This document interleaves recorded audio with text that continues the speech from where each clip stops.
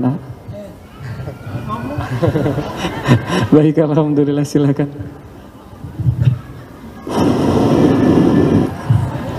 Tolong ikhwan sebelah sini, terlalu banyak wanita di sini. Maksudnya ditebelin ini. Ikhwan, sinilah.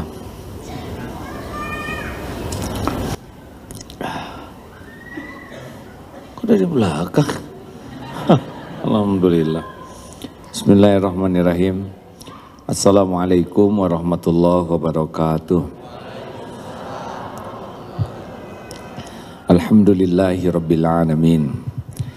Alhamdulillahilladzi khalaqal mauta wal hayata liyabluwakum ayyukum ahsanu amala wa huwal azizul ghafur.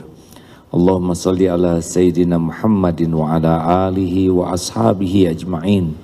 Ya Allah, Allahumma inna nas'alukal huda wa tuqa wal afafa wal ghina. Allahumma nawwir qulubana binuri hidayatik binuri ma'rifatik kama nawartal ardo binuri syamsika abadan abada birahmatika ya arhamar rahimin. Ya Allah, berkahilah jamaah ini ya Karim, panjangkan usia dan penuhi dengan keberkahan. Jadikan majelis ini majelis yang Engkau ridhoi. Bukakan hati kami menjadi hati yang yakin padamu ya Allah. Karuniakan kepada kami ilmu yang manfaat, amal yang Kau terima. Ya Allah, lindungi pertemuan ini dari niat yang salah, dari ilmu yang salah, dari amal yang salah. Taqabbal minna innaka antas samiul alim wa tub alaina innaka antat tawwabur rahim. Amin ya rabbal alamin. Alhamdulillah. Sayang kalau tidak berdoa, karena yang bisa membulak-balik hati hanya Allah. Yang bisa membuat kita paham kebenaran juga hanya Allah. Yang membuat iman kita jadi kuat juga Allah. Yang membuat kita dapat hidayah bisa beramal juga Allah. Innalillah wa inna ilaihi raji'un. Telah wafat orang tua kita, Eyang Habibi, usia 83. Allahumma gfir lahu warhamhu wa'afihi wa'fu anhu. Duhai Allah, terimalah amal orang tua kami ini ya Rabb. Hapuskan semua dosa dan aibnya. Lipat gandakan pahala ya Allah. Lapangkan kuburnya, ringankan hisab, jadikan ahli sorga. Ya Allah, bukakan hikmah bagi kami semua. Kumpulkan kami semua di sorgamu. Amin ya Allah ya Rabbal alamin. Hadirin, kematian itu pasti. Allah subhanahu wa ta'ala merahasiakan 3 hal. Masih ingat? 1, waktu. 2, tempat. 3, cara. Surat Al-A'raf ayat 32.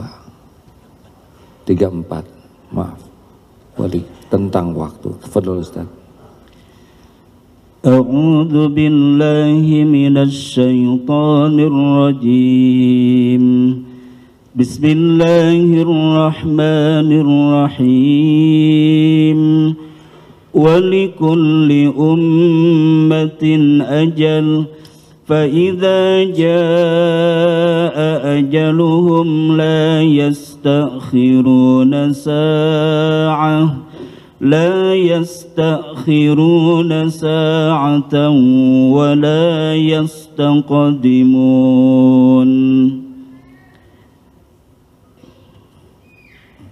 Dan bagi setiap umat mempunyai ajal atau batas waktu. Apabila ajalnya tiba, mereka tidak dapat meminta penundaan ataupun percepatan sesaat pun. Jadi 120 hari di rahim ibu, waktu kita janin sudah ditetapkan ajal kita. Rizki, nikmat, musibah, diantaranya ajal. Semakin hari kita semakin dekat dengan kematian kita. Dan bila datang saatnya mati, tidak bisa diakhirkan ataupun dimajukan walaupun sesaat.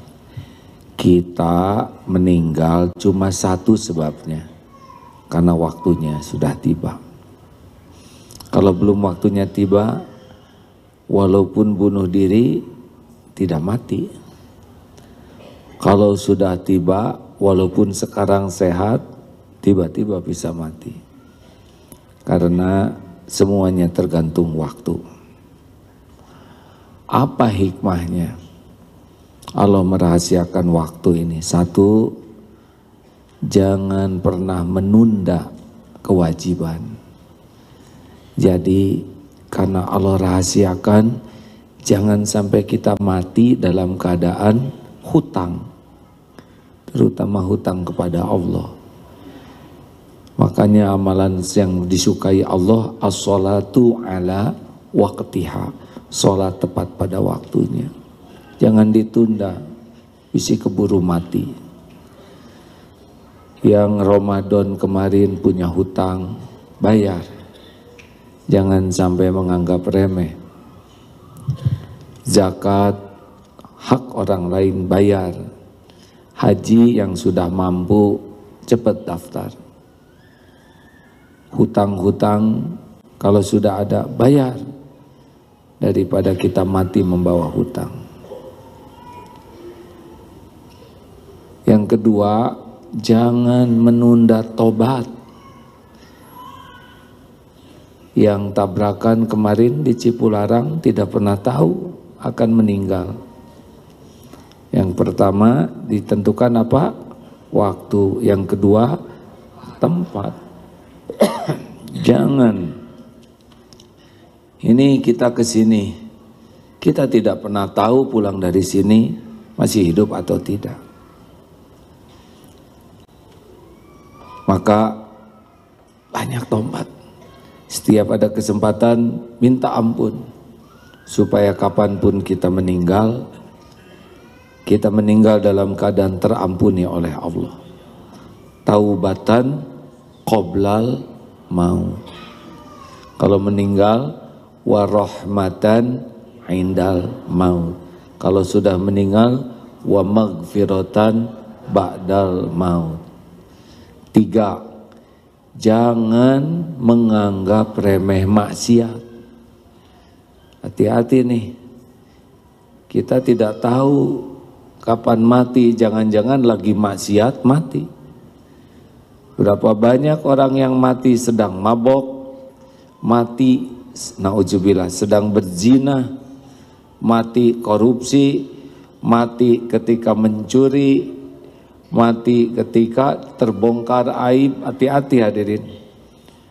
Kata Ibnu Umar, maaf, kalau orang terbiasa berbuat maksiat, biasanya 2 kalau dia beriman. 1, dibuka oleh Allah maksiatnya. Itu yang tertangkap, yang kepergok, itu sebetulnya Allah yang mengatur. Ini korupsi tertangkap tangan, yaitu Allah yang mengatur. KPK itu hanya jalan saja. Polisi itu hanya jalan.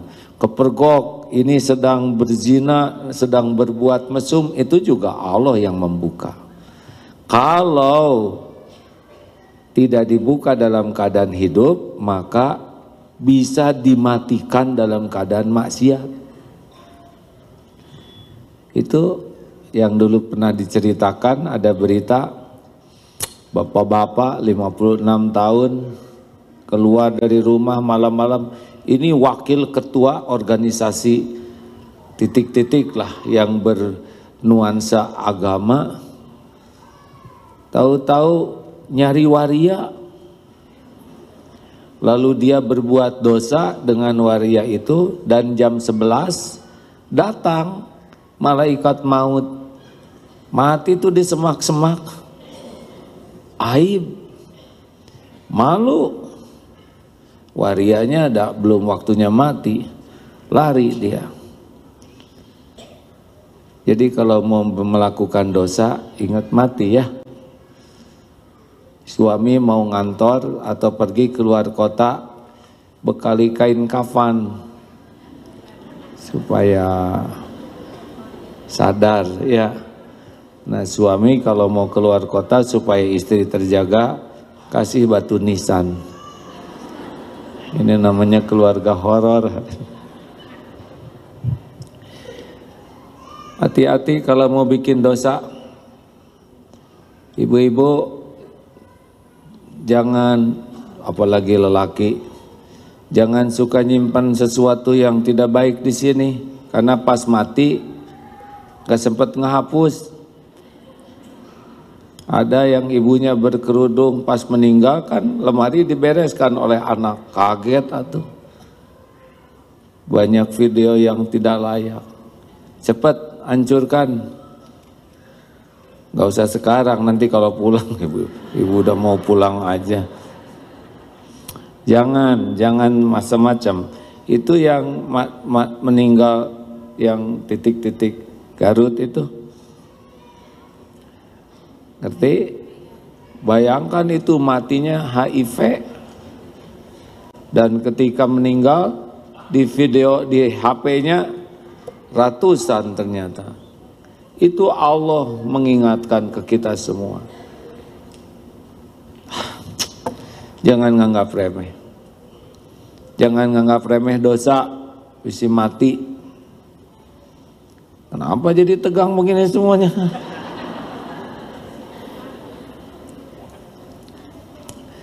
Naik motor ke Kuningan dengan teman-teman. Pas lagi istirahat, apa yang kepikir di jalan? Saya mah zikir aja. Kenapa? Kalau mati mah berapa banyak yang lagi naik motor ngantuk plus masuk ke jurang, jebrut nabrak tangkal. Ada yang dia bagus dari depan jebret ke tengah. Ada yang di sini bagus dari belakang keseruduk. Sangat mudah kalau waktunya tiba, ya. Makanya jangan sampai maksiat. Orang akan dimatikan dalam kebiasaannya. Itu yang di Darut Tauhid meninggal, ingat yang bapak-bapak itu hari Jumat di bulan Ramadan, habis sholat Jumat baca Quran surat Ar-Rahman, ayatnya kullu man 'alaiha fan wa yabqa wajhu rabbika dzul jalali wal ikram. Semua pasti binasa, yang kekal hanyalah wajah Allah yang maha mulia. Meninggal tuh di kursi habis baca Quran. Wah, karena memang beliau cinta Quran. Tegang ya. Yang suka ngerokok siap-siap. Telah wafat si Bapak Fulan menghisap rokok dan asbaknya. 4. Jangan sia-siakan kebersamaan. Kalau kita ingat dirahasiakan waktu, siap. Berapa banyak yang tidur tidak bangun lagi. Makanya mau tidur teh pamitan. Pak, kalau saya meninggal, saya mohon maaf. Gitu. Apa-apa minta maaf. Kalau nggak meninggal, ya tetap maafin saya, Pak. Sama Bapak juga tidak ada salahnya tuh.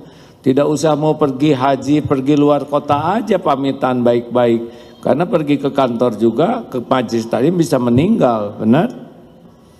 Jadi jangan sia-siakan. Ya saya bersyukur waktu mau umroh bulan April itu pulang ke ibu, datang ke ibu dulu, Bu saya mau berangkat umroh.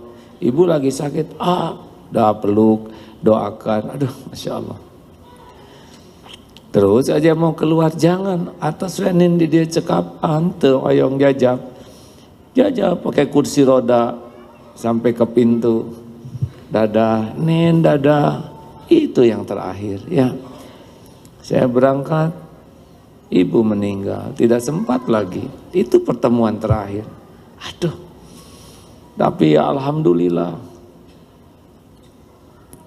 sempat jumpa, sempat dipeluk, didoakan.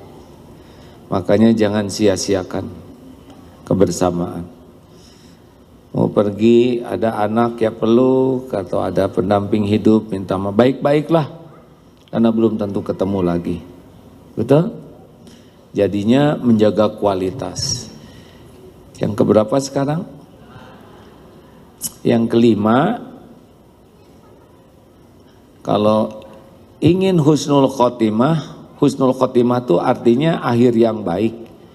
Maka mari setiap waktu kita berbuat baik. Benar? Kan sederhana sekali. Ingin akhirnya baik, maka setiap waktu kita jadi orang baik. Innallaha yuhibbul muhsinin. Muhsinin, ya. Sesungguhnya Allah sangat mencintai orang yang berbuat baik. Mikir baik, bicara baik, mendengar juga yang baik-baik saja, melihat juga yang baik. Mendingan mana Bu?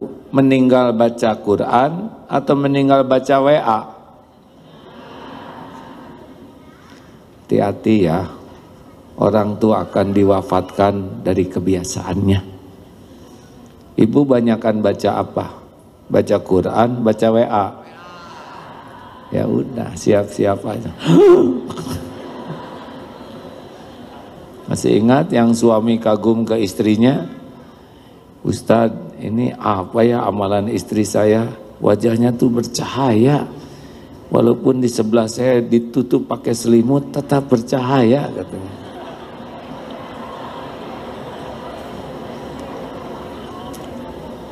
Apa amalannya ya? Rawe, ratu WA. Bicara yang baik aja. Orangnya menghina kita, ya biarin. Itu mulut dia, suara dia. Kenapa kita harus ikut-ikutan niru ngomong jelek? Betul? Tapi dia menghina saya ya. Atau Nabi juga mulia dihina. Masa kita yang hina asli nggak ada yang menghina? Ya. Itu kan sederhana, penghinaan orang tuh, si ibu itu tuh, si banyak cicilan, nyebut gitu. Dia nggak tahu bahwa kita tuh banyak dosa, banyak aib, banyak ketombe, banyak yang tidak diketahui orang. Makanya udahlah, nggak usah balas keburukan dengan keburukan. Sepakat? Sepakat tidak nih? Mikir baik, lihat baik, mendengar baik, bicara baik, sikap baik, hati baik. Udah itu kita tunggu malaikat maut datang dalam keadaan baik. Dan kalau baik teh bahagia, hadirin. Yang bikin nggak bahagia tuh tidak baik. Ciri dosa ada berapa? 2. 1, gelisah. 2, takut ketahuan orang. Makanya ibu kalau buka HP suami pelan-pelan, itu teh takut dosa. Kenapa suami dikasih antimo dulu?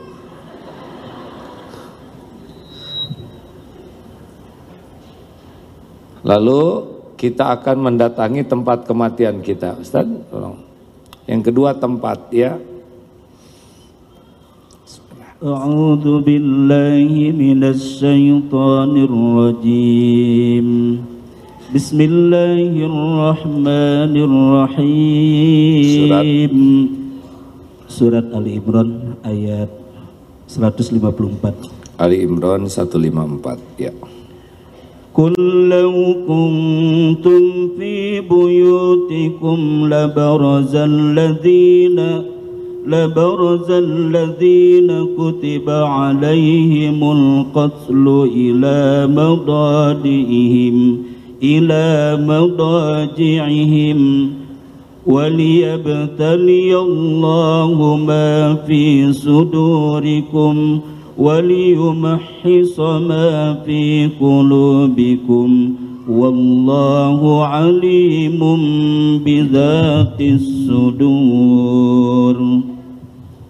Dan katakanlah Muhammad, sesungguhnya meskipun kamu ada di rumahmu, niscaya orang-orang yang ditetapkan akan mati terbunuh itu keluar juga ke tempat mereka terbunuh. Allah berbuat demikian untuk menguji apa yang ada dalam dadamu dan untuk membersihkan apa yang ada di dalam hatimu, dan Allah Maha mengetahui isi hati. Jadi kita akan mendatangi tempat kematian kita. Waktu mau perang Badar kalau tidak salah ya, Rasulullah SAW sudah menunjukkan si fulan musuhnya nih bakal mati di sini, si fulan mati di situ. Berperang, sesudah perang ditunjuk betul ini di sumur ini. Kenapa? Ya kan Allah tahu. Kita semua ciptaan Allah, kita semua milik Allah. Yang membuat kita mati ya Allah juga. Allah perintahkan malaikat maut mencabut nyawa. Seperti kemarin yang di tol Cipularang, nah itu semua yang bakal meninggal pasti ke sana. Atau ketika pesawat jatuh di apa, kita nggak usah nyebut pesawatnya ya, Air Asia nggak usah. Pokoknya pesawat jatuh di laut, mesti yang akan meninggal di laut itu dia beli tiket. Dia naik pesawat. Yang tidak akan meninggal di sana mesti batal naik pesawat itu. Karena tidak ada jadwalnya, dicabut nyawa di sana. Kasihan, terkatung-katung, udah tenggelam, nggak mati-mati, nggak mungkin. Gimana dong kalau saya jatuh ke laut, nanti saya dimakan ikan. Kalau ibu rezeki ikan, ibu ke sana. Tenanglah, kalau udah mati mungkin nggak kerasa dimakan ikan ya. Yang sakit itu kan pada waktu sakaratul mautnya. Bisa nggak kita meninggalnya di tempat baik di Mekah? Minta ke Allah. Kalau kita doa lalu Allah tetapkan kita meninggal di sana, dikasih nanti. Makanya hati-hati jalan-jalan. Dulu pernah pertama kali takdir ke Jerman, diajak oleh temen, mau lihat kehidupan di Jerman, itu daerah merah kata. Diajak aja lihat yang etalase. Waduh, kenapa? Takut mati di sini. Saya takut bukan kalau wafat Abdullah Gymnastiar lagi lihat, repot. Juga waktu latihan fitness ya, kan dulu pengen sehat ceritanya, ya fitness, celaka di tempat fitness mah nggak ada Asmaul Husna, Muratal Quran, sholawatan, nggak ada, jedut dan gitu, pakaiannya serba terbatas. Memang otot menguat, iman melemah hadirin. Aduh, saya pikir ini saya kalau mati di tempat fitness ini aib pisan ya. Telah wafat Kiai Haji Abdullah Gymnastiar ketimpa barbel. Ayo. Masih mending meninggal berkuda, betul tidak? Sunnah. Hati-hati ibu-ibu yang suka ke fitness ya. Siap-siap meninggal di sana. Atau gimana ya, carilah yang fitnessnya jadi amal soleh. Jangan sampai pas lupa ke Allah mati. Lagu-lagu di mobil atau lagu-lagu menjelang tidur, hati-hati tuh.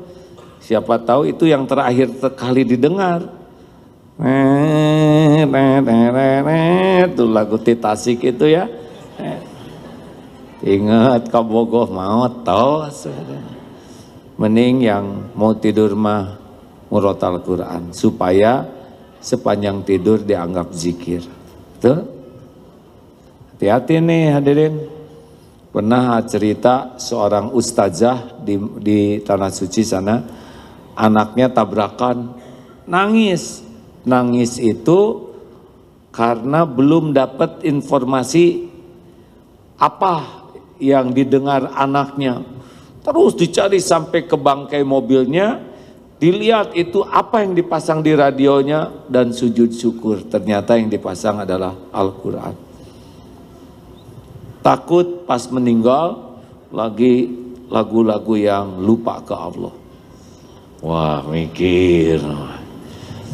Makanya kalau naik pesawat saya mah milih yang deket jendela, aman, lihat awan, lihat langit, ingat ke Allah. Kalau yang di tengah suka ada yang itu, yang lewat-lewat itu. Aduh, apa yang lewat, apa emang? Apa Bu? Penawar hati lagi. Gitulah. Jangan sampai lupa, mati bisa datang kapanpun juga, ya. Bagusnya yang sering didengar itu apa yang mengantarkan husnul khotimah. Kalau ada orang yang mengatakan, rokok mah enggak haram, paling tinggi makruh bahkan mubah, saya enggak bicara masalah hukum karena ada ini ikhtilaf. Tapi sederhananya gini, siapkah meninggal sambil merokok? Enggak mau ternyata. Berarti memang tidak yakin itu sesuatu yang baik. Kalau yakin itu baik, maka berani meninggal dalam melakukan itu. Jadi diadukannya, kan pacaran itu enggak apa-apa. Mau mati dalam pacaran? Enggak, berarti enggak berani dia. Halo? Nah, jadi gitu caranya, diadukan dengan mati. Kalau dia siap mati lagi melakukan itu, berarti dia yakin itu kebaikan. Ketiga adalah cara. Kita tidak tahu nih caranya gimana. Walaupun perang belum tentu meninggal. Khalid bin Walid bertempur segitu banyaknya, luka segitu banyaknya, tetap meninggalnya di tempat tidur. Tentara di Indonesia banyak, termasuk ayah saya tentara.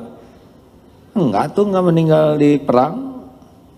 Yang enggak jadi tentara yang waktunya meninggal di perang lebih banyak. Pilot belum tentu jatuh dari pesawat, betul?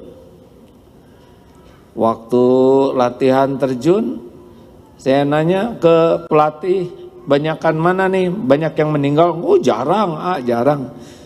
Yang mana yang meninggal, peserta atau pelatih? Pelatih katanya. Udah. Karena pelatih kan suka nolong yang belum kebuka. Ya. Begitulah ajal nggak tertukar. Ada yang jagoan bela diri, meninggalnya itu ketabrak angkot. Gak bisa terhalang walaupun jagoan, ya. Kesimpulan, kita harus siap kapanpun ajal menjemput. Setuju? Caranya sederhana. Jadi orang baik saja. Innallaha yuhibbul muhsinin. Karena kalau sudah mati ujungnya tuh dua, sorga atau neraka, mau kemana nih? Jawab. Mau ke sorga, mau ke neraka? Kalau ke sorga pakai amalan ahli neraka, amalan ahli sorga. Masalahnya kita tuh pengen ke sorga, tapi amalannya seperti yang gak minat ke sorga. Coba, Bu, Ibu, khusyuan sholat atau khusyuan dandan? Kemana tah ujungnya? Ibu banyakkan baca atau Quran?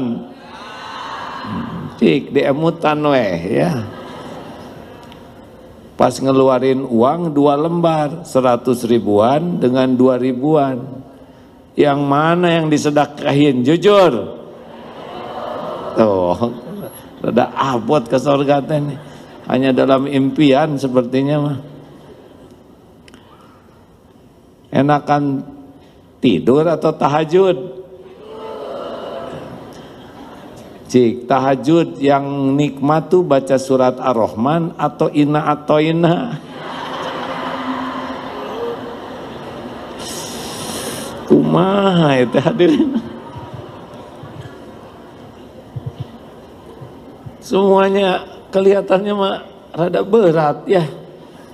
Nah, masih ingat pertemuan kita kembali, boleh saya mengulanginya?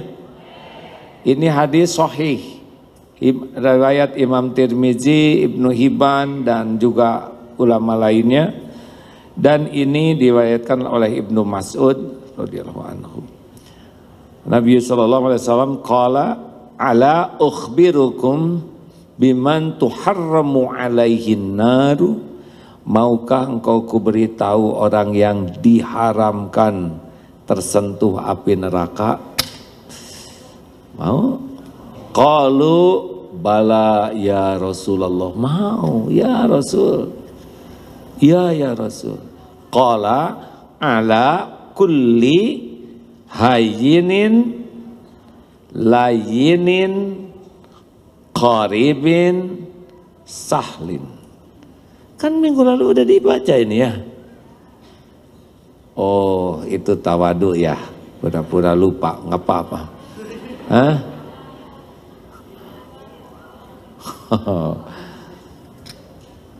Ciri orang yang sudah tua apa? Ada 3. 1, cepat lupa. 2, ada yang kedua dan ketiga saya lupa ya.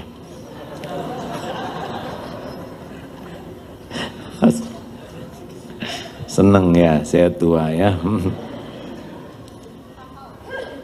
Hayyinin, layinin, qaribin, sahlin. Apa hayyin? Hayyin itu tenang dan menenangkan. Lahir batinnya itu tenang, teduh, ajeg, kalem, sikapnya itu benar-benar terpelihara, terkendali, terjaga. Enak orang yang hayyin itu, Bu. Tenang, dalam segala situasi bisa mengendalikan diri. Bicaranya juga tidak ada celetak-celetuk sesukanya. Setiap perkataan falyaqul khairan aw liyasmut. Baik atau diam. Dan perkataannya itu jadi ilmu. Perkataannya jadi ingat ke Allah. Perkataannya jadi hikmah. Perkataannya jadi solusi. Dari mana datangnya hayyinin ini?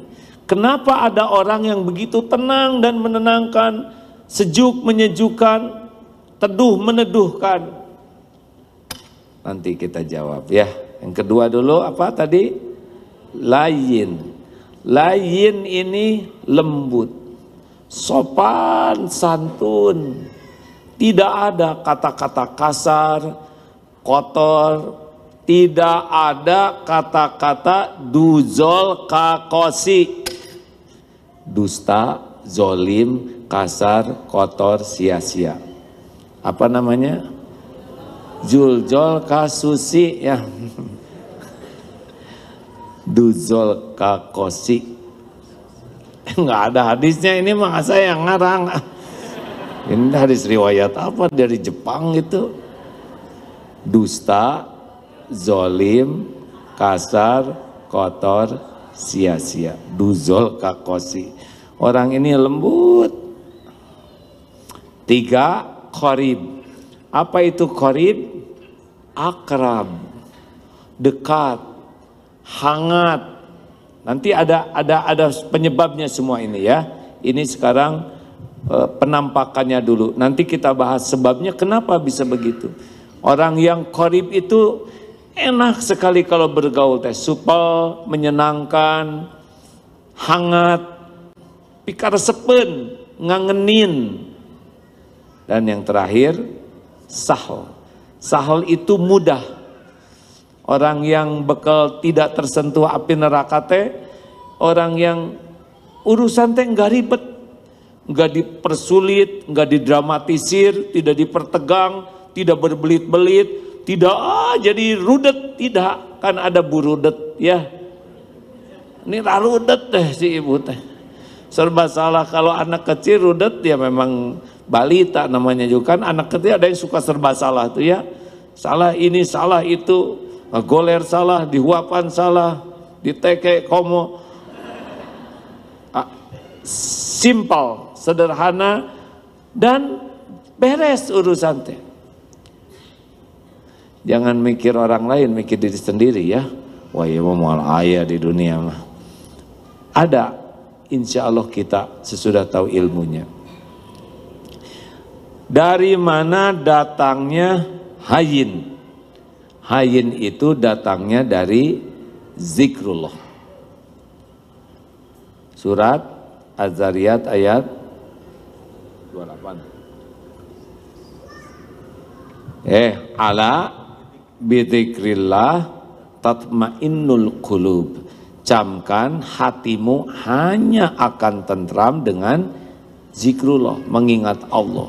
Jadi orang yang bekal hayin itu adalah berbanding lurus dengan tingkat zikrullahnya.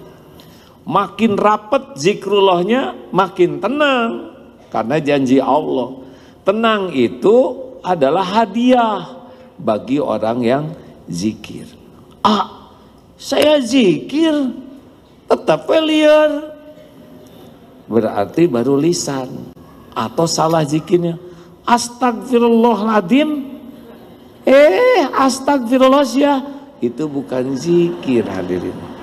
Nah makasih ya, ada yang jengkel kabarudak teh astagfirullah. Nah astagfirullah seperti itu, astagfirullah mah sedih, bukan molotot.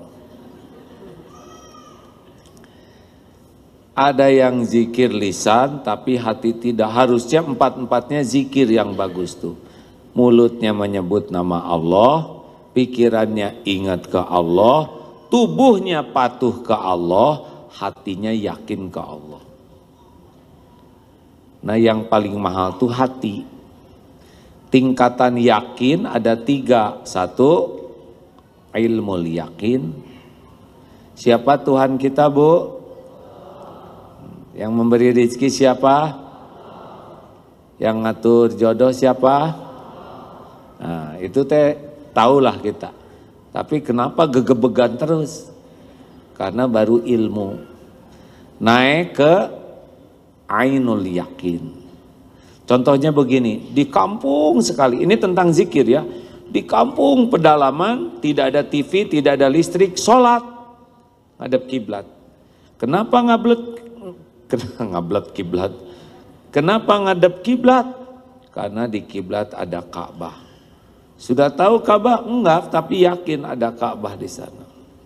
Ka'bah teh sekarang mah robah Pak, bentuknya jadi agak bulat. Oh iya? Benar, terus kiswahnya juga itunya pakai batik. Oh gitu ya?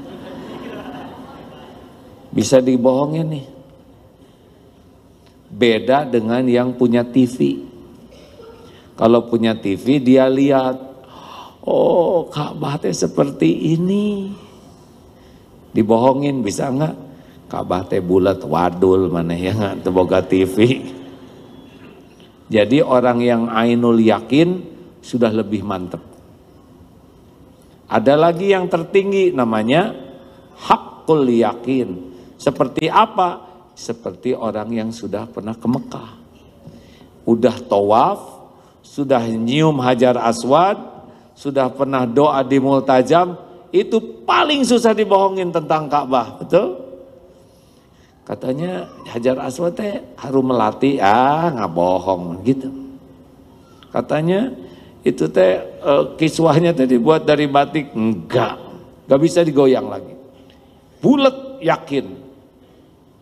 Nah ke Allah juga gitu. Orang yang yakin ke Allah, Allah Maha Kuasa, nggak akan berharap bersandar dari siapapun. Dan puncaknya yakin adalah la khaufun alaihim walahum yahzanun. Makin yakin ke Allah makin tenang. Puncaknya yakin 2 cirinya. Khauf, roja, khauf, harap dan takutnya cuma ke Allah. Yang belum yakin ke Allah mesti banyak berharap dari selain Allah, dan itu sumber kegelisahan. Benar? Periksa nanti kalau lagi galau, ya apa?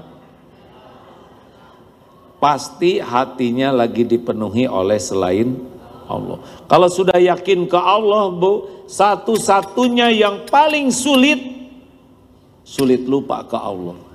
Kalau kita justru sulit ingat ke Allah. Bahkan dalam sholat juga tidak ingat, benar? Makanya belum yakin. Kalau orang sudah yakin ke Allah, apa cirinya? Gak ngarep apa-apa dari makhluk. Gak ngarep dipuji, gak ngarep dihargai, gak ngarep-ngarep dikagumi, gak ngarep-ngarep dicintai, gak ngarep-ngarep dibalas budii, gak ngarep-ngarep diberi, lempeng karena dia yakin semua karunia itu ada dalam kekuasaan Allah. Mau ngapain ngarep-ngarep kepada yang tidak punya? Makhluk kan cuma jalan, bukan sumber. Betul? Ibu teh kan sedih teh pengen disayang suami, betul? Suami saya teh beda. Beda ibu ge beda tuh. Emang ibu sama? Tapi kenapa ada berubah? Ibu teh pedih tuh karena ngarep-ngarep disayang suami. Coba ibu ngarep-ngarep disayang Allah. Enteng hidup ini. Mangga akang badai judes, badai senyum, da eta mah amalan akang. Nu penting mah Allah marido ka abdi. Manis. Teori mah gampang. Saya 13 tahun Bu, ini mujahadah dari 2007. 12 tahun ya. 12 tahun belum lulus juga ini ngelepasin makhluk di hati. Tapi mudah-mudahan sudah lumayan lah. Cirinya apa ya? Lebih tenang gimana kalau barang-barang naik?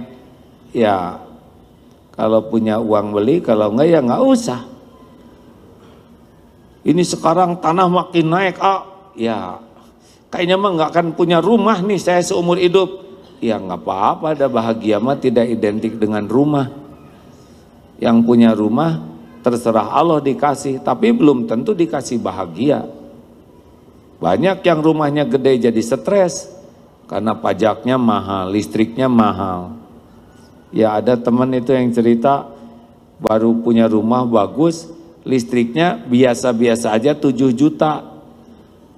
Kalau dinyalain semua 11 juta sebulan, dipaehan si listrik teh gitu Pak. Jadi gajinya bisa habis oleh listrik tuh Pak.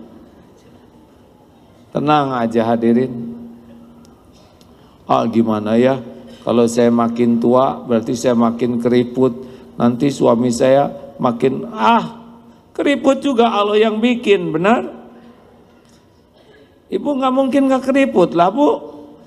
Pak, nikmati keriput teh ya. Udah ngampungin pakai jepitan jemuran di sini. Nikmati jadi tua, punya uban nikmati, jadi tua nikmati. Ini kan milik Allah, benar? Masa ibu kayak remaja terus? Jangan maksain diri pakai baju remaja, gak cocok ya. Dulu ibu pakai seragam SMA lucu, sekarang dipakai lagi ke pengajian lebih lucu loh Bu. Itu ada reuni kemarin SMA, anak-anak SMA udah tua, udah 57, pada pakai seragam, aduh lah lucu pisan. Tuh jiga sama sekali ada. Mau dari pinggir, dari belakang, dan udah nggak mirip.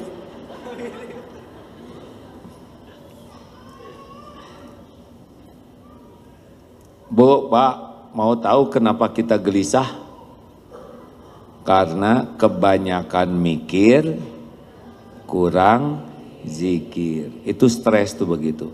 Harusnya bagaimana?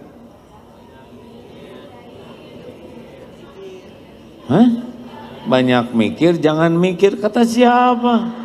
Ngarang.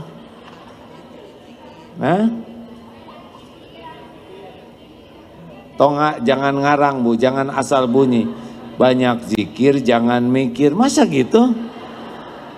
Perintah Al-Quran tuh banyak mikir. Afala tatafakarun. Kenapa kamu enggak mikir? Tapi tiap mikir jadi itu.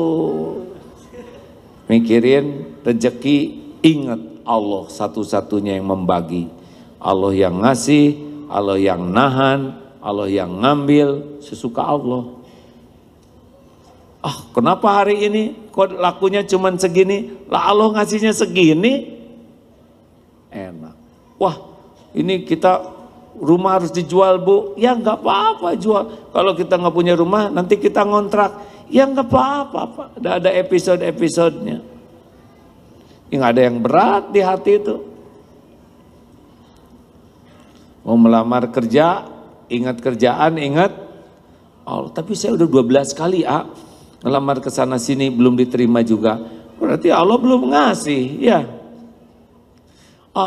Anak saya sudah umur 36 tahun belum punya jodoh. Makin ingat jodoh, makin stres. Harusnya ingat jodoh, ingat. Iya, tapi umurnya udah 30 lebih. Yang ngasih umur siapa? Yang ngatur jodoh siapa?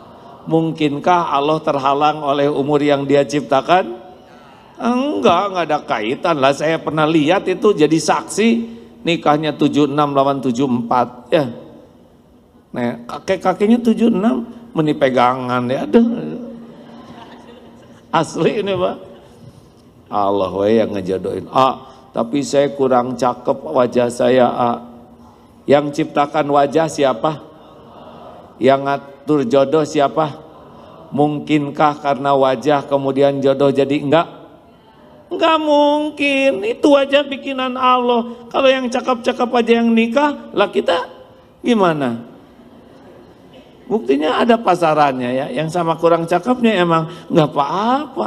Mending sekufu daripada kita disangka nyetir ke sana sini supir.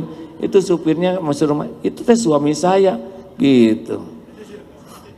Gak apa-apa dianggap supir, yang penting halal. Ayo, ibu bapak stres karena enggak nyambung ke Allah. Ingat anak, enggak ingat Allah, stres. Duh, saya pengen punya anak, udah pasti itu harus ingat ke Allah. Dan mau digimanain lagi? Rahim yang punya Allah, sperma sel telur yang bikin Allah. Betul Dina? Mau apa teh? Tabung, saya juga tahu itu. Mau bayi tabungan, mau bayi simpenan, ya. Saya sudah 3 kali bayi tabung, kok nggak jadi-jadi aja? Ya Allah belum ngasih. Ada teman tuh Pak, istrinya sudah 40 sekian tahun, 44 gitu, lebih malah. Hampir 50, udah nggak ada harapan. Tapi dia terus ikhtiar, gagal lagi, belum waktunya Pak, bukan gagal. Sok pergi ke Mekah, minta ampun di sana, doa di sana. Saya ingat November umroh, November selanjutnya melahirkan. Tipis harapan secara syariat. Tapi kalau Allah mau mah jadi aja, buktinya jadi itu. Makanya harus ke Allah segalanya, baru hayyin. Setuju? Kalau dengar berita apa-apa teh, itu ada masalah anak, kenapa anak saya? Jangan gitu, tidak hayyin. Oh iya, ambil air wudhu, sholat. Kenapa? Wasta'inu bisabri wassalah. Sabar itu kendalikan diri, sabar itu menahan diri, dan sholat. Gitu. Jadi kalau ada berita apa-apa teh jangan, aduh kumahaya, nggak ngepek, kumahaya, telepon sana, telepon sini. Mending sholat dulu. Karena semua urusan dikuasai oleh Allah, digenggam oleh Allah. Tidak ada apapun yang bisa terjadi tanpa izin Allah. Bu, saya lihat suami ibu mangku wanita, pingsan. Enggak menyelesaikan masalah, ibu pingsan, ya enggak, malah nambah masalah. Oh maaf Bu, ternyata yang dipegang itu bayi. Tuh kan, emang wanita kan. Punten Pak, ini ya di Mekah ini umroh. Ada ibu-ibu nih, nggak tahu karena terlalu cinta atau apa. Suatu saat pulang dari masjid, suaminya nggak ketemu, nangis. Aduh suami saya kemana? Jangan sampai hilang. Ini tidak menyelesaikan masalah si ibu. Jadi kita mau nyari dibagi dua, nungguin si ibu. Ada yang nyari, gimana ketemu enggak? Belum, pingsan. Atuh jadi nambah. Cik atuh pula. Kalau cinta mah jangan pingsan. Sholat. Beneran. Ada berita sedih, sholat. Ada berita yang mengagetkan, sholat. Menakutkan, cemburu, punya keinginan, bahagia, sholat. Hadirin. Wasta'inu bisabri wassalah. Ketika Siti Sarah tuh, istrinya Nabi Ibrahim, diambil oleh Bani Israel, Nabi Ibrahim sholat, nggak bisa lepas dari kekuasaan Allah. Mau dibawa kemanapun juga, Allah satu-satunya pelindung. Nah itu hayin. Terus tong ngobrol wae, mak, neng zikir. Ikan nuju zikir, nggak mungkin Judas yang zikir asli mah. Udah pasti ditenangkan hatinya. Dua, layin. Layin datang dari mana? Dari hati yang rahmatan lil alamin, hati yang punya kasih sayang. Sok kalau sayang ke kucing, aduh ini lembut, betul tidak? Sekarang ada ucing punya itu, ucing jalan, syah itu, kenapa ada nggak sayang? Cek kucing deh, nih gitu pisan. Kira-kira cuman ingin cucuk, mau pelit. Ayam gara ya, kalau ayam keseng, aduh sayang. Coba ke ayam yang nggak disuruh, kaditu. Cek ayam teh, ya, ayam endog uing di pah, telur saya ditelen, sahabat-sahabat saya dikunyah. Ayo ke saya menizolim gitu, janganlah hadirin. Sing sayang bu, pak. Orang yang punya kasih sayang ke makhluk, irhamu man fil ard yarhamkum man fis sama. Sayang yang di bumi, yang di langit menyayangimu. Pengen disayang Allah, jadilah penyayang. Orang yang hatinya penyayang mah lembut, orang yang hatinya keras orang menjauh. Surat Ali Imran ayat 159. Fabima rahmatin minallah. A'udzu billahi minasy syaithanir rajim. Fabima rahmatin minallahi linta lahum. Walau kunta faddan ghalidhal qalbi lanfaddu min hawlik fa'fu anhum wastaghfir lahum washawirhum fil amr fa idza 'azamta fatawakkal 'ala Allah innallaha yuhibbul mutawakkilin.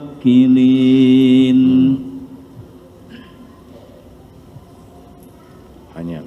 Maka berkat rahmat Allah, engkau Muhammad berlaku lemah lembut terhadap mereka. Sekiranya engkau bersikap keras dan berhati kasar, tentulah mereka akan lari dari sekelilingmu. Karena itu maafkanlah mereka dan mohonkanlah ampunan bagi mereka, dan bermusyawarahlah dengan mereka dalam urusan itu. Dan apabila engkau telah membulatkan tekad, maka bertawakallah kepada Allah. Sesungguhnya Allah mencintai orang-orang yang berserah diri, bertawakal. Nah, jelas ya bu, Nabi Muhammad tuh perkasa, otot kawat, balung besi, pemberani. Rukanah, pegulat terhebat di Mekah, 3 kali tarung kalah. Anaknya Rukanah, pemuda yang gagah, juga kalah. Tapi Rasulullah itu lemah lembut. Karena beliau itu wama arsalnaka illa rahmatan lil alamin. Rasulullah tuh bertauhid ke Allah sehingga hayyin dan rahmat ke makhluk sehingga layin. Nah, tadi ayat yang tadi, fabima maka hanya dengan rahmat Allah engkau bersikap lemah lembut. Sekiranya engkau bersikap kasar dan berhati keras, lan faddu min haulik, niscaya orang menjauh dari sisimu. Jadi kalau anak-anak dikerasin tuh pasti maunya menjauh. Fa'fu anhum, maafkanlah mereka, wastagfir lahum, selain kita memaafkan, kita pun memohonkan ampunan bagi yang ini nih yang kita maafkan. Dan wasyawirhum fil am, dan bermusyawarahlah dengan mereka dalam urusan itu. Fa idza azamta, bila engkau sudah bulat tekad, fatawakkal 'alallah, serahkan ke Allah. Innallaha yuhibbul mutawakkilin, Allah mencintai orang yang tawakal. Kalau orang sudah dikasih dua ini Bu, taat, patuh ke Allah dan pasrah ke Allah, itu udah puncak pemberian. Karena yang begitu tuh pasti ahlul yakin. Kalau orang sudah dikasih dua, patuh dan pasrah, itu udah top sekali. Karena dua-duanya kita nggak dapet, nggak patuh dan nggak pasrah. Dikekewak saja masalah itu. Serahkan ke Allah, dan kita mah nggak bisa apa-apa tanpa pertolongan Allah. Hayo sing lembut, apalagi wanita ya. Mau nggak sih Bu punya suami yang kasar? Jawab bisa diijabah ya. Maukah punya suami yang suka celetak-celetuk menyakitkan? Mau nggak punya suami yang suka ngomel-ngomel sesukanya? Yang rewel segala salah, mau tidak? Yang suka marah-marah? Yang suka ngungkit-ngungkit kesalahan, mau tidak? Sama Bu, kami juga ya. Betul Pak? Oke, betul Kek? Kakek kan sudah lama menderita, berarti sudah fitrahnya manusia itu mencintai kelembutan. Jangankan kita, binatang saja. Ingat yang singa itu, kenapa singa itu memeluk si ibu yang dari Kolombia itu? Karena ibu itu punya dua. Apakah singa memeluk karena si ibu itu cantik? Coba tes aja yang cantik-cantik masuk ke kandang singa. Apa dipeluk atau dikunyah? Apa karena punya gelang bagus, perhiasan, tas bagus, kemudian disayang singa? Apa karena pendidikannya tinggi sehingga singa segen? Atau suaminya pejabat? Enggak. Kuncinya dua, si ibu itu. Ibu itu pernah nolong singa 5 tahun yang lalu. Waktu singanya masih agak kecil. Sekarang udah gede sekali, 5 tahun. Singa ingat. Singa merindukan, singa memeluk. Kenapa? Karena punya dua yang utama. Satu, kasih sayang. Yang kedua, ketulusan. Loh kok tulus? Apa bedanya tulus dengan ikhlas? Kalau tulus itu tanpa pamrih, kalau ikhlas itu karena Allah. Makanya yang belum kenal Allah paling bisa tulus. Ya kan? Kalau kita beriman, tulus ikhlas. Tidak pamrih dari makhluk, tapi lillahi ta'ala. Jadi kalau anak nggak suka dekat dengan ibu atau suami nggak betah dekat dengan ibu, itu menunjukkan bahwa mereka kurang kasih sayang. Mengerti? Ini wajah-wajah kurang kasih sayang. Mengerti nggak Mak? Udahlah, jauhi emosional ya. Gak ada yang mau kok sama orang galak tuh. Dan ingat loh Bu, wanita tuh fitrahnya udah lembut. Suaranya juga kan? Apa? Lelaki mah apa? Beda. Tangannya beda. Kami berotot itu halus. Beda otot, postur, hati. Karena jadi sepasang, lelaki tegap melindungi, istri menyayangi. Makanya kalau istri kasar tuh kami tidak punya tempat kembali. Pulang ke rumah teh maunya disayangi, bukan di smackdown Bu. Tapi dah nasib lelaki, nggak pulang dicariin, nyampe rumah diomelin. Aduh, nasib Pak, terima aja ya Pak ya. Emang garisnya begitu. 3. Apa? Qorib. Qorib datang dari mana? Dari tawadu. Jadi kalau orang sudah sombong, dia tidak akan nyaman dengan dirinya sendiri Pak. Karena dia menuntut diakui, saya ini atasan kalian. Saya lebih tinggi daripada kalian. Kalian tuh lebih rendah jabatannya dari saya. Saya tuh lebih tinggi gelarnya, lebih panjang gelarnya. Kalian tuh baru S1. Nah, kalau ada orang yang gitu, yakin tidak akan nyaman bergaulnya. Termasuk istri-istri. Suami saya tuh pejabat. Padahal yang jadi pejabat suaminya. Si istri daftar enggak, testing enggak, seleksi enggak. Tapi ikut gaya. Itu enggak nyaman tuh. Pernah enggak ketemu dengan orang yang mending enggak ketemu aja? Pernah enggak gitu? Pernah enggak? Ada enggak yang gitu? Enggak mau nanti enggak, saya enggak akan. Enggak enak pasti. Dan kita itu pasti ngedatengin yang enak dengan kita. Nah, kenapa ada orang yang enak? Itu karena tawadu. Orang rendah hati itu dia tidak melihat orang lain lebih rendah dari dirinya. Nabi Muhammad SAW kalau ada ketemu orang, beliau itu orang yang jumpa beliau tuh pulangnya pasti pikirannya sama. Saya adalah orang yang spesial di sisi Nabi. Karena beliau memang menspesialkan tiap orang. Ketemu assalamualaikum, mengasongkan tangan duluan. Kalau perlu buka jubahnya untuk alas duduk. Kalau mendengarkan diperhatikan oleh Rasulullah. Pikirannya, raut mukanya, postur tubuhnya, hatinya menghadap ke tamunya ini. Walaupun hanya beberapa menit, tamu teh puas. Seperti kaca pembesar, kalau fokus kan terbakar, benar? Halo? Nah begitulah Bu, kita teh penyakitnya suka enggak fokus. Anak, mama tadi ulangan bagus, kerjakan terus ya.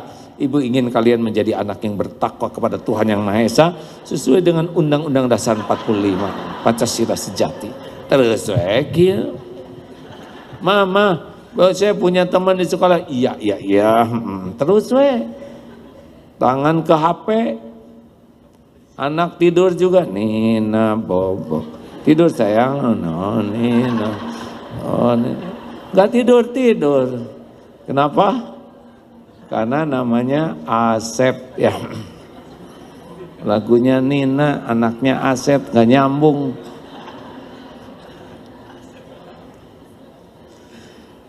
Masih ingat cerita saya yang dulu tuh Bu, yang di meja makan suami, istri dan 2 anak. Gak boleh main HP, lagi makan. Bapak makan, tiba-tiba sendok jatuh. Pas Bapak ke bawah, semuanya main HP. Pas Bapaknya tegak lagi, simpen. Bapaknya lihat. Terus aja garam jatuh, tempat garam. Pas Bapak ke bawah, gitu lagi semua sibuk. Diam lagi. Akhirnya Bapak menjatuhkan lap. Langsung ke bawah. Mereka gitu. Ternyata si Bapak tadi di bawah lagi main HP. Dasar keluarga error.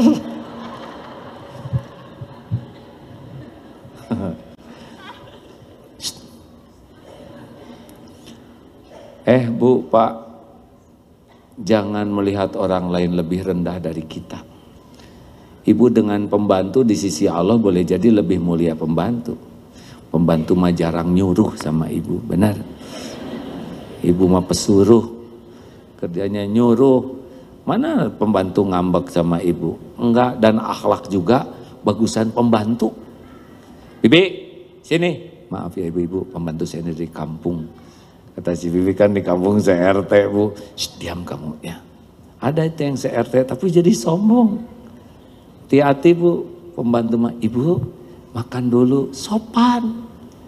Ibunya, jangan yang ini Bi, saya nggak begitu juga. Ambil sana, angkut-angkut semua ke belakang. Judes. Kata tamu teh, aneh ya, kemuliaan akhlak pembantu daripada majikannya. Padahal majikannya pendidikannya tinggi, padahal suka kursus kepribadian, tapi nggak lulus, makanya jadi gitu.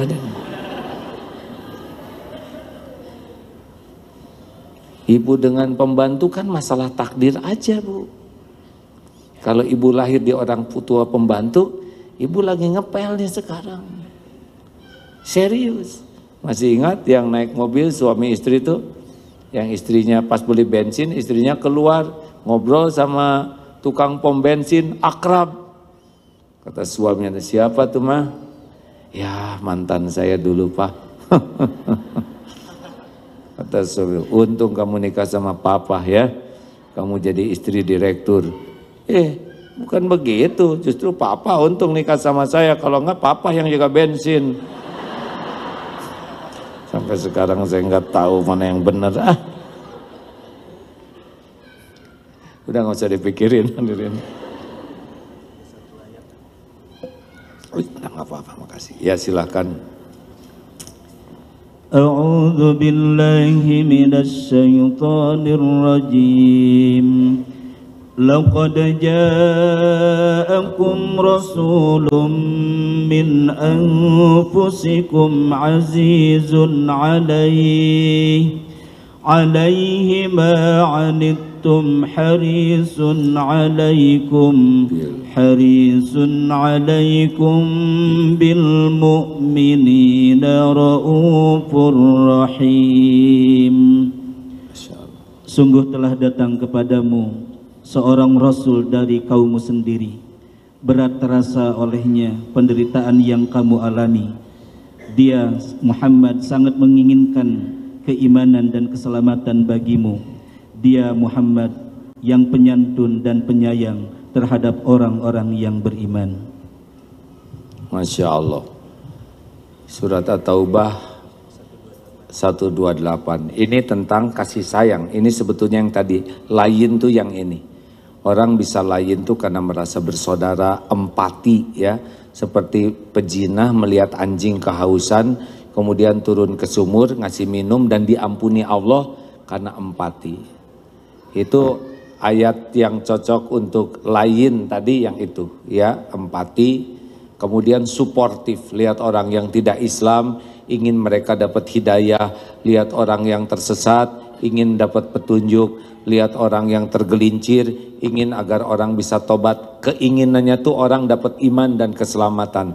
Itu lain. Surat At-Taubah ayat 128. Nah kalau qorib ini diantaranya ketawaduan tadi ya. Jangan lihat orang lebih rendah dari kita. Orang itu lebih muda, dosanya lebih sedikit. Orang itu lebih tua, amalnya lebih banyak. Gitu. Saya hormat sekali sama Ustadz Abdul Somad. Lihat videonya enggak? Itu benar-benar diatur Allah. Karena hari Sabtu itu AA ceramah di hari Sabtu itu dia. Oh iya, Sabtu saya ceramah di Kerawang, dari Kerawang harus masuk Jakarta karena minggunya di Istiqlal. Tapi saya pikir balik lagi aja lah ke Bandung. Nanti sore bisa ngajar santri dan olahraga.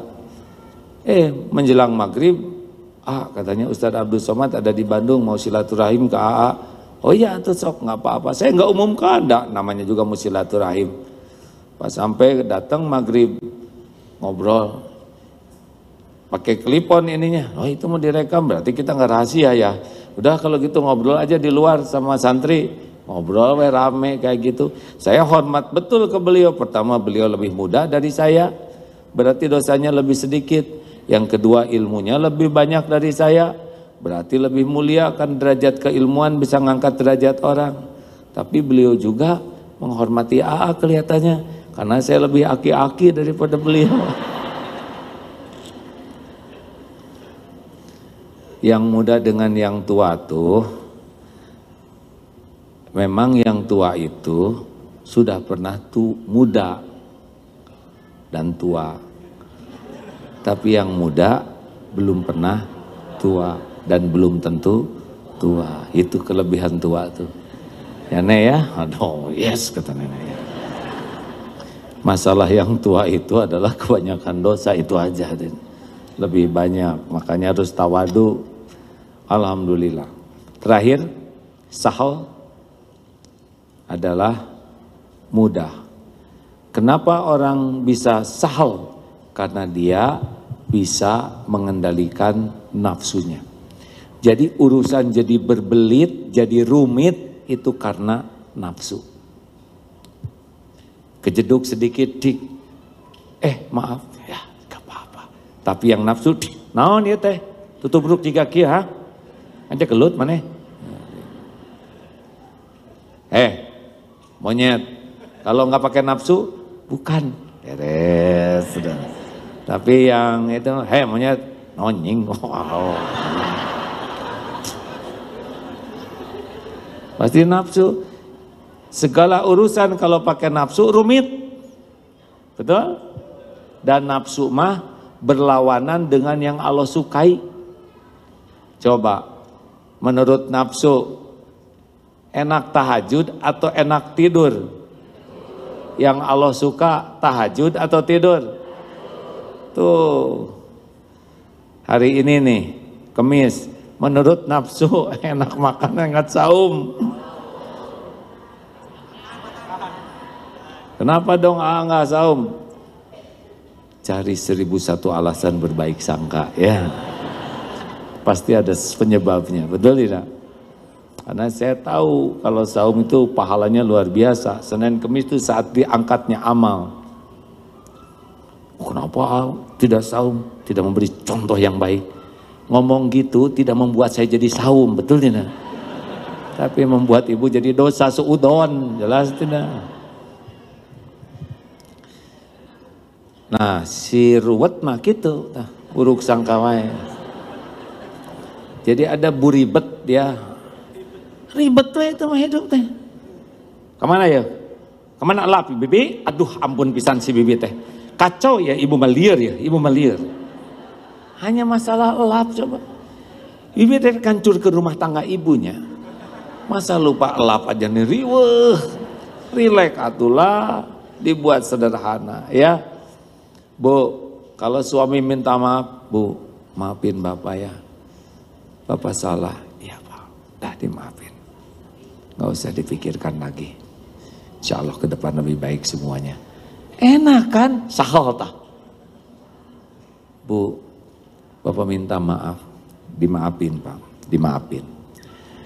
Tapi Bapak jangan mengulangi lagi hal-hal seperti ini. Karena antara memaafkan dan melupakan itu beda tempat Pak.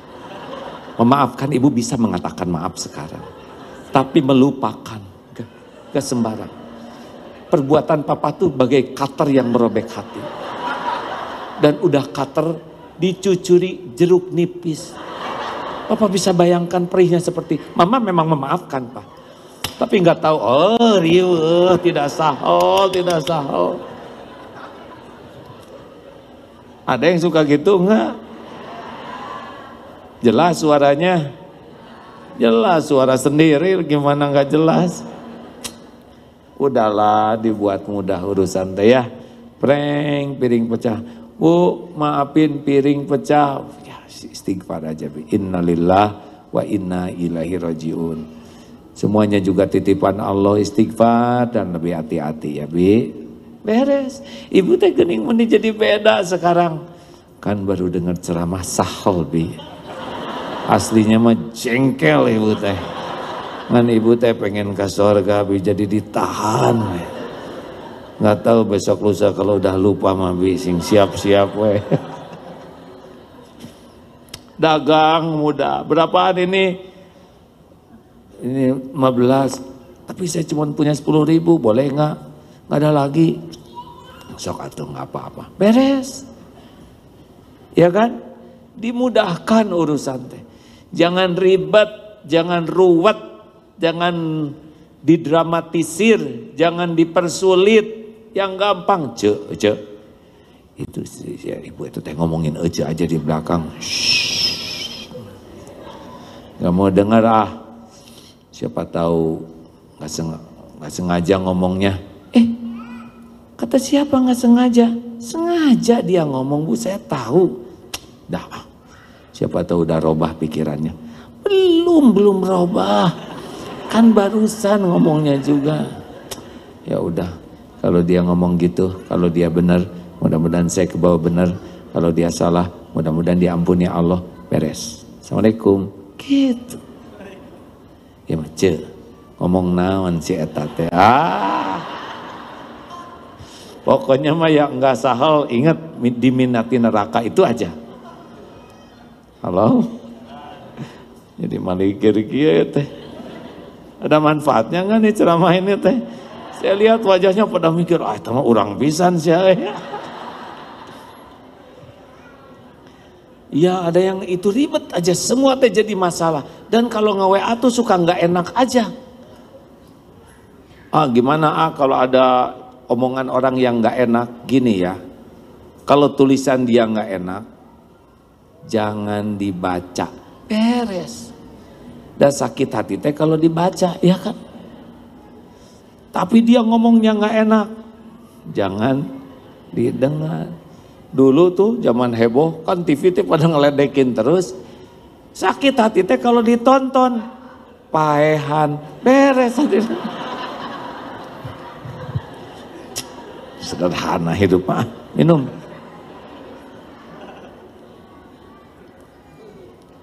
Udah ya, terima kasih, segitu aja hadirin sekalian.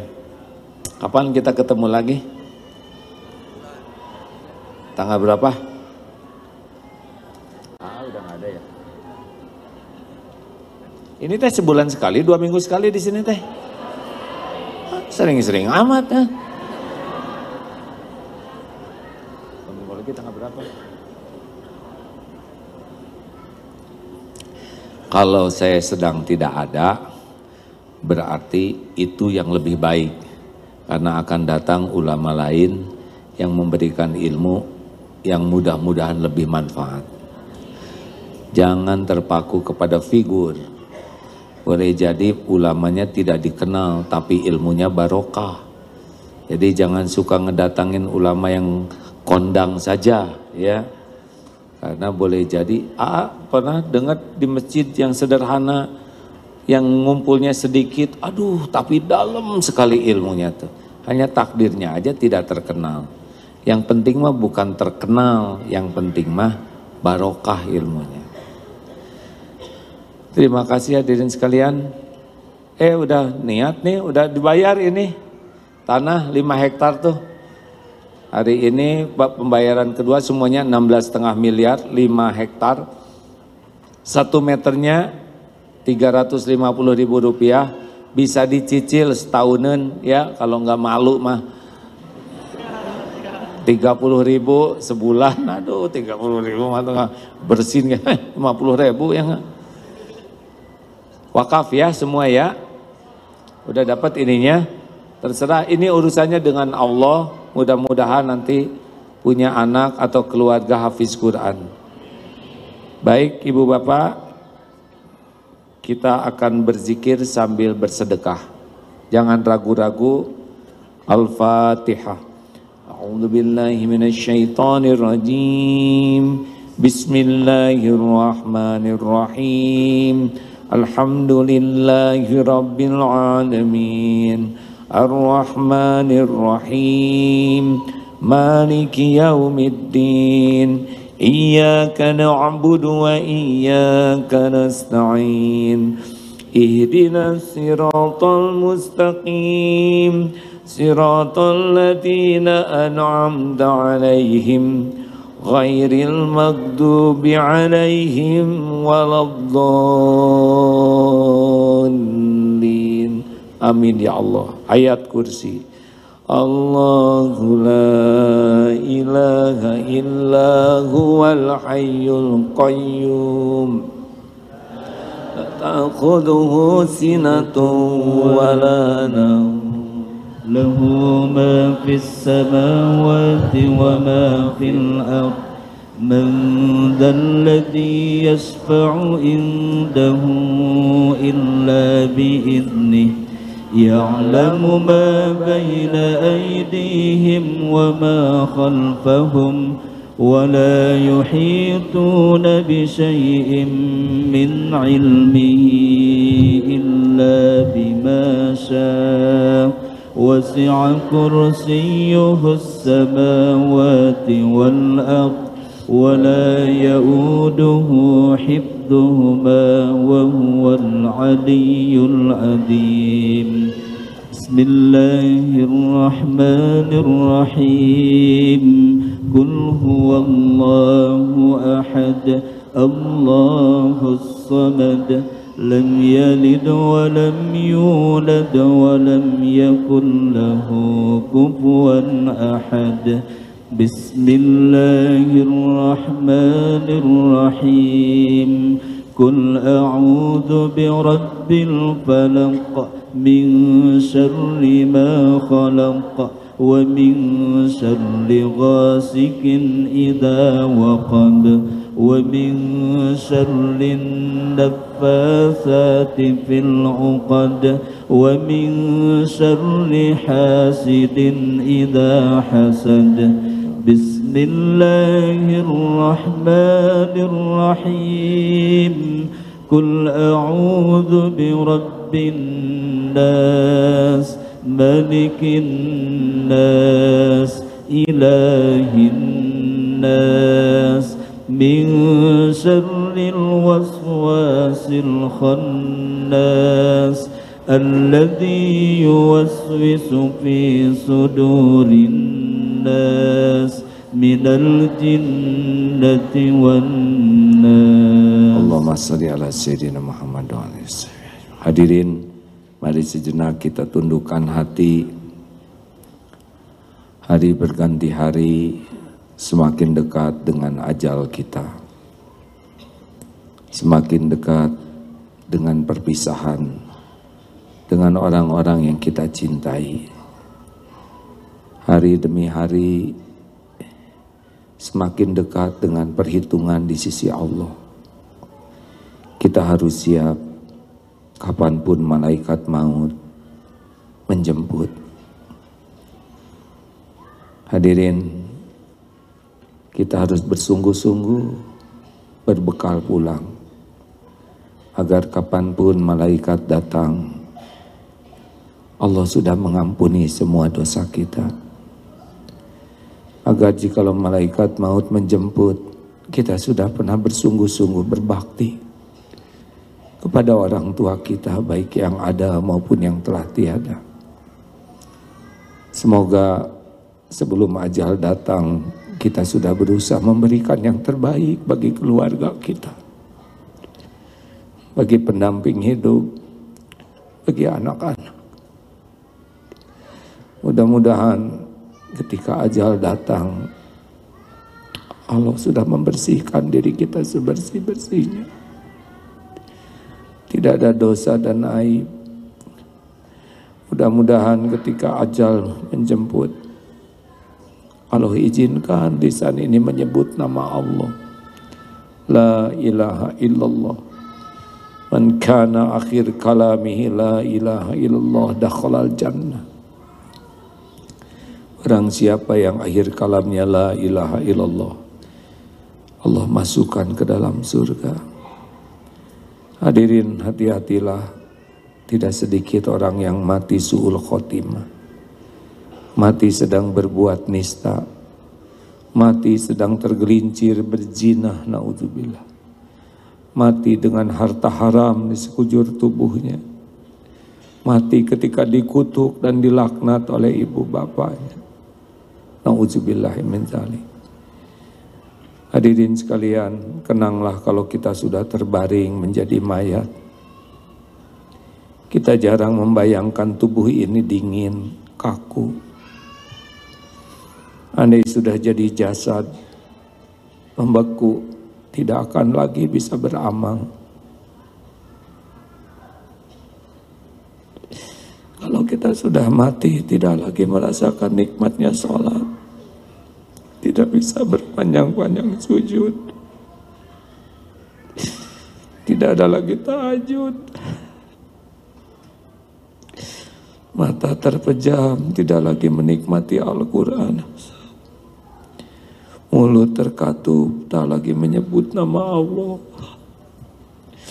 tangan tak bisa lagi menyentuh membelai anak cucu, kaki tak akan lagi melangkah ke majlis taklim seperti ini. Mudah-mudahan jenazah kita diurus oleh keluarga, oleh anak, oleh orang-orang yang soleh. Mudah-mudahan banyak orang yang mau menyolatkan jenazah kita. Kenanglah saat kita dimakamkan, diusung dari rumah tak membawa apapun selain kain kafan, dibenamkan dalam kubur sendiri, gelap, tanah menimbun, tinggallah nisan atas nama kita. Satu persatu sahabat kita akan meninggalkan kuburan kita, termasuk orang-orang yang sangat kita cintai. Pasti pulang, tinggallah kita sendiri di liang lahat. Hidup memang berakhir, tapi perhitungan baru dimulai. Demi Allah, semua perbuatan akan ada balasannya, yang baik maupun yang buruk. Berbahagialah yang selalu mempersiapkan diri. Hati-hatilah orang yang bergelimang dosa. Siksa kubur itu benar-benar nyata. Nauzubillah. Ya Allah, Allahumma sholli ala sayyidina. Allahumma inna nas'aluka taubatan nasuhan wa taubatan qoblal maut, ya Allah, rahmatan indal maut wa magfiratan ba'dal maut. Allahumma hawin alaina fi sakaratil maut. Allahumma inna nas'aluka husnal khatimah wa na'udzubika min su'il khatimah. Ya Allah, Allahumma inna nas'aluka ridhaka wal jannah wa na'udzubika min sakhatika wan nar. Allahumma ighfir lana wa liwalidina warhamhum kama rabbawna shighara. Rabbana hab lana min azwajina wa dhurriyyatina qurrata a'yun waj'alna lil muttaqina imama. Berkahi jamaah ini ya Allah, karuniakan sisa umur yang berkah ya Allah, sisa umur yang bisa jadi bekal pulang berjumpa denganmu ya Allah. Jadikan sisa umur ini penuh berkah, membahagiakan ibu bapak kami yang hidup maupun yang wafat. Jadikan sisa umur ini bisa membalas budi baik orang-orang yang berbuat baik kepada kami, khususan guru-guru kami ya Allah. Allahumma ighfir lil mu'minina wal mu'minat wal muslimina wal muslimat al ahya'i minhum wal amwat. Ya Allah, jamu siapapun yang hadir ini dengan nikmat iman. Berikan keteguhan keyakinan ya Allah. Cukupi yang sedang kekurangan ya Rabb. Lepaskan dari hutang piutang ya Ghani. Cukupi dengan rezeki yang halal barokah. Jauhkan dari yang haram dan subhat. Ya Allah, berikan kesehatan lahir wal batin. Sembuhkan jamaah yang sedang sakit ya Syafi'. Jadikan sehat ini sehat penguat ibadah. Ya Allah, berikan jodoh terbaik yang menantikannya. Karuniakan keturunan yang sangat mengharapkannya. Karuniakan rumah tangga sakinah, penuh barokah, keluarga hafizah. Undang ke Baitullah jamaah ini ya Allah. Jadikan haji hajah mabrurah. Allahumma ja'al hajjan mabrura wa sa'yan mashkura wa danban maghfur wa amalan salihan maqbul. Ya Allah, jadikan sisa umur kami ini penuh maslahat bagi umat-Mu ya Allah. Lindungi kami semua dari fitnah, bala wal musibah. Ya Allah, jangan biarkan kami tersentuh api neraka.